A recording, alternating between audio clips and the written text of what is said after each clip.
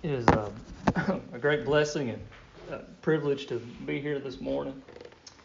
I do hear more often than not, that is Kevin's son-in-law, but I never get tired of hearing it. I could not pick a better pastor, a better teacher, a better father-in-law to have. Truly, that I believe that. I'm very thankful to have him in my life. My thoughts that have been on my mind have been, Paul felt very strongly towards some young brothers that he wrote letters to, named Timothy and Titus, and in those letters, he tells them 4 faithful sayings is what he calls them as. Technically 5. There's one where he says, this is a true saying, but he gives them faithful sayings. Sayings that he says, sayings that you can trust in, sayings that are going to hold to be true no matter the time, no matter the place, no matter the person. These are faithful sayings. I know what you're thinking. The entire Bible is full of faithful sayings. And that is absolutely true. That this entire book is faithful and true. But Paul gives specific. It puts a lot on these specific sayings that he gives to these dear brothers. I won't go through all of them. I mainly just want to focus on a few that he gives in his letters to Timothy that I think are very relevant. Will always be relevant. That's why they're faithful sayings, right?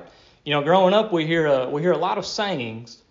We've heard an apple a day keeps the doctor away, right? That's a very common saying you hear growing up.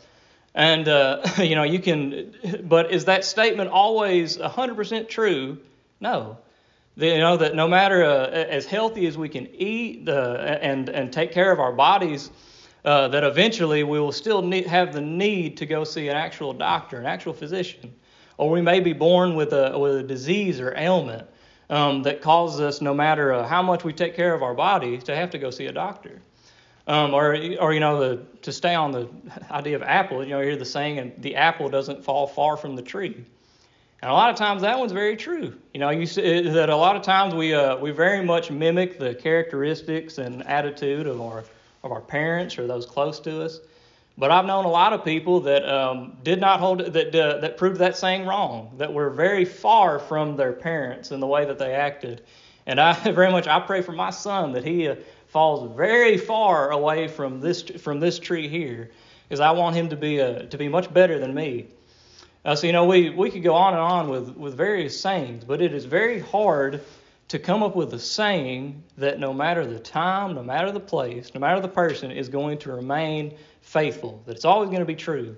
And Paul gives us several. He gives us several that he says are faithful. These are true. And the first one he gives is in the first chapter of 1 Timothy. As he says in the 15th verse, "This is a faithful saying and worthy of all acceptation, that Christ Jesus came into the world to save sinners, of whom I am chief.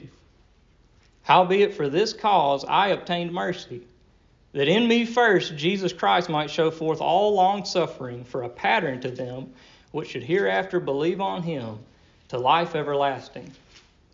He says this is a faithful saying. This is going to remain to be true no matter the time, no matter the season, no matter the person, that this is a faithful saying. You can rest assured in this, Timothy. I think we would not argue in the least that Jesus Christ came into the world to save sinners.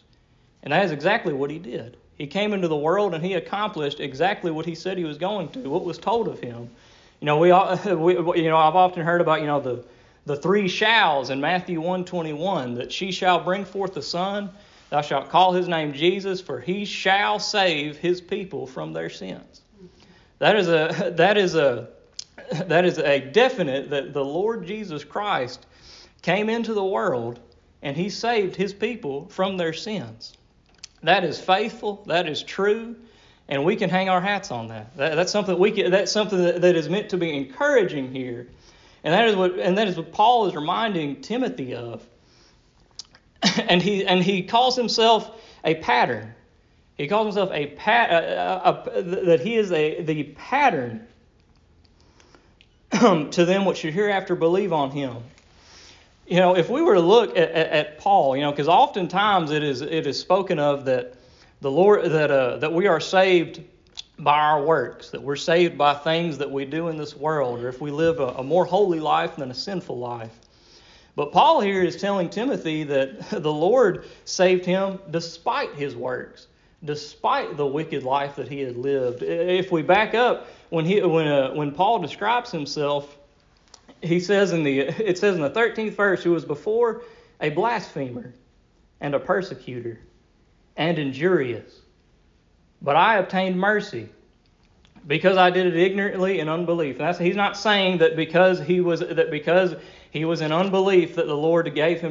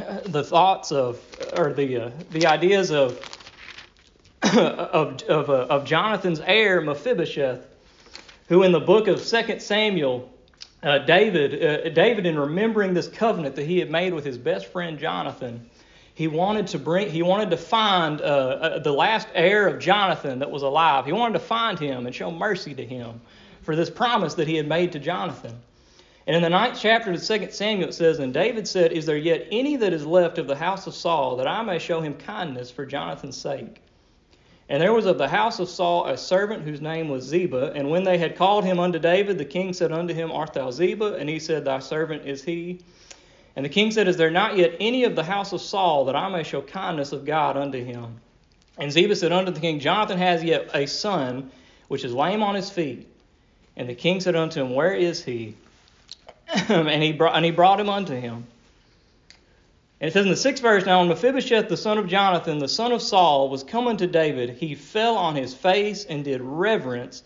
And David said, Mephibosheth, and he answered, Behold thy servant. And David said unto him, Fear not, for I will surely show thee kindness for Jonathan thy father's sake, and will restore thee all the land of Saul thy father, and thou shalt eat bread at my table continually. And notice Mephibosheth's reaction to this. And he bowed himself and said, What is thy servant that thou shouldest look upon such a dead dog as I am? I'm here to tell you, I don't want to just drag you completely down, but that is in relationship to God our Father. I mean, we're lower than that, but the fact that Mephibosheth saw himself as being such a dead dog in the sight of David his king. Why in the world would you want me to dine and sit at your table? And that is grace. That is mercy. Mephibosheth did nothing of himself for David to bring him to his table, to dine with him. And such is the case with us, but we should be continually thankful and grateful that we get to every day dine and eat at the table with our Lord. That at any time, at any day, we are able to have a meal with our Lord. Isn't that not incredible? Is that not just beautiful? That's grace. That's a faithful saying. You know, there are many sayings I've heard that, you know, in order to gain eternal life, that, you know, you've got to be baptized. You've got to be baptized. But when you ask the question of, well, what if I die on the way to being baptized? Or I'm on the way to go get baptized and I die in a car wreck. And I've had many tell me that, well, there's an exception then there. You know, there's an exception. Well, if there's an exception, then that's not a faithful saying. That's not a faithful salvation. Or you have others that say that you've got to repent and you've got to believe. Now, you do need to do those things, but that is not what merits us eternal salvation. And then when you ask the question of, what about those infants that die in the womb, or those that are mentally handicapped and unable to even process or to understand? And you'll hear many different exceptions. You'll hear many all these exceptions that can be made to the rule. Then that is not a faithful saying. And in fact, those unfaithful sayings do not bring about the peace that they often think. I did not look into this, but I had a brother tell me one time that he heard about a man who took to heart so much the idea of an age of accountability that he killed his children before they reached that age in order for them to be in heaven. So don't tell me that those ideas are not doctrines of devils and what they lead to when taken fully to heart. That is not a faithful saying. That our Lord does not save us by the merits of the things that we do. He saves us despite those, and that is encouraging. And that's not to say that we shouldn't that we shouldn't labor, that we shouldn't work. Because in another faithful saying that Paul gives, he encourages the exact opposite, that we are to labor, we are to work. In the 4th chapter of the same book of 1 Timothy, in the 8th verse, he says, For bodily exercise profiteth little, but godliness is profitable unto all things, having promise of the life that now is, and of that which is to come. This is a faithful saying, and worthy of all acceptations. We do not believe for a second that we are not to labor and to work in godliness. Paul says that is the exact opposite, as Jesus often spoke of as well. You know, when we think about back in the 6th chapter of John, where he talks about labor not for the meat which perisheth, but for that meat which endureth unto everlasting life. That we are called to labor in these things, to labor in godliness. That should be our continual goal, is to grow in godliness and to grow stronger in that. Paul is not saying that that is not discouraging, as many will say, that the idea of taking care of our bodies. We should take care of our bodies. There's nothing wrong with wanting to exercise and take care of yourself, but in comparison to godliness, that is such a small thing. That is so small, and it's something that you can't do forever. Eventually, there will come a time where you're not able to exercise and take care of yourself. But whenever we labor for godliness, as Jesus said, for the meat that endureth unto everlasting life, that we labor for things that we're going to do in heaven. That the things that we do here today in singing, in praying, in worshiping, that those are things that we're going to continue to do, in heaven for an eternity. That those things that we do are something that we'll get to enjoy for just a small taste here on earth. You know, that's part of, you know, when Paul describes the kingdom of heaven as being joy in the Holy Ghost, peace, love, and joy in the Holy Ghost, that we get to have just a small taste of heaven whenever we're laboring in godliness, whenever we're laboring to worship and to be with God, that there are rewards in that. Even David even spoke of the life whenever we labor in godliness. In the 84th Psalm, he says, "For the Lord God is a sun and shield. The Lord will give grace and glory. No good thing will he withhold from them that walk uprightly." In the 34th Psalm, I mean, David speaks very often about, you know, about whenever we walk uprightly, whenever we pursue godliness, that there are benefits of that in this life. There are benefits to that. He says in the 34th Psalm, "I sought the Lord, and He heard me and delivered me from all my fears." You know, if you have a lot of fears in this life, you know, many people fear death. Many people fear all these different things in their life. But whenever I've had those fears come upon me, whether it's in a hospital room or at home, and if you've experienced it in your life, then you understand that whenever in those moments you go to God, you read His Word, and you go diligently in prayer, I feel my fears lifted off of me. I feel peace within my soul. That there is so much joy that we get from the Lord. Now, that should not be our main goal in worshiping Him and following Him, but that is just a benefit. That's just an added benefit that the Lord gives us. But it takes work. You know, he says in the seventh verse, he calls this an exercise. He says, "But refuse profane and old wives' sables, and exercise thyself rather unto godliness." This takes effort. You know, when you think of exercise, it takes a diligent effort. It takes a lot of time. It's a strenuous activity. You know, it takes a lot of discipline. But whenever we labor in those things and we discipline ourselves, that we are building up godliness. That should be our goal. That we are growing in godliness. And there is so much benefit to that we have in this life. I want to go to another faithful saying that Paul gives Timothy.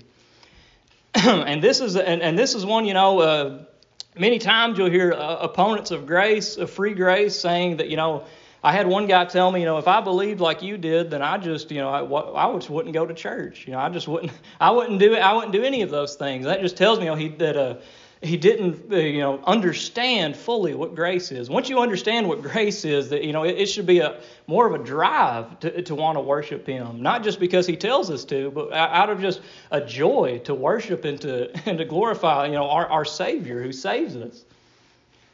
But in this faithful saying, Paul does give a warning. He gives a warning in this faithful saying to Timothy.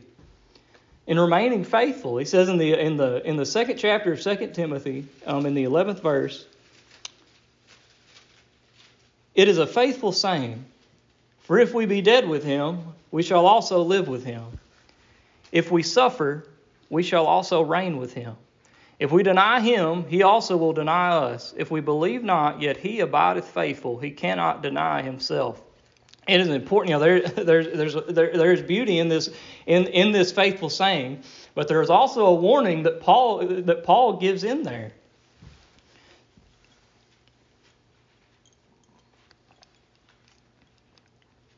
For if we be dead with Him, if as children of God, we are dead to the law of sin and death. We're dead to that, and we have the assurance that we shall live with Him in eternal glory. Now that is very encouraging. And if we suffer for righteousness' sake, it says we shall also reign with him. That doesn't mean that we're going to be the same level as God, but that grace will reign in our hearts. If you think of people that have suffered for the Lord's sake, as if we even go back to Stephen, who when he was suffering for the cause of Christ, that before he died, he saw Jesus Christ looking upon him. I don't think for a second that Stephen was thinking to himself, why did I do this? Why did I say this? I should have just kept my mouth shut and I could have avoided being stoned to death. In that moment, grace was raining upon Stephen, and Stephen got a chance to see his heavenly Father right before he died. I mean, that is. I don't think that for a second he was upset with the choice that he had made. Or if we think of even in the Old Testament of Shadrach, Meshach, and Abednego, who suffered because they would not bow to this false image, this false god, that they would not and could not do it and go against the Lord their God. And they were thrown into a fiery furnace. And it says that that despite throwing 3 men in there, that they saw a fourth one who was likened unto the Son of God. That I believe that Jesus Christ was in there with them while they were suffering. And whenever we do suffer, whenever we go through suffering in our lives, I do believe the Lord is with us, that He is right there with us, just as He was with Stephen and just as He was with Shadrach, Meshach, and Abednego.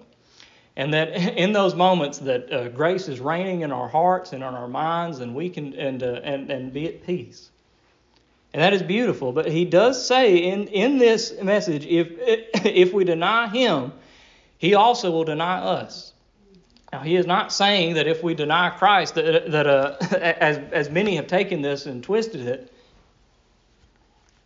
that means that we won't go to heaven. You won't go to heaven. There are many that propose the idea that if you aren't living a righteous life, then you're a false professor. You're not really a child of God, and just putting so much burden and anxieties upon so many children of God in this world. But if we do deny Christ, if we deny fellowship with Him, if we deny following after Him, there will be denying in our lives. We deny fellowship with Him. We deny the blessings in this life. If we do not, in the book of 1 John, in the first chapter, he says in the 6th verse, if we say that we have fellowship with Him and walk in darkness, we lie and do not the truth.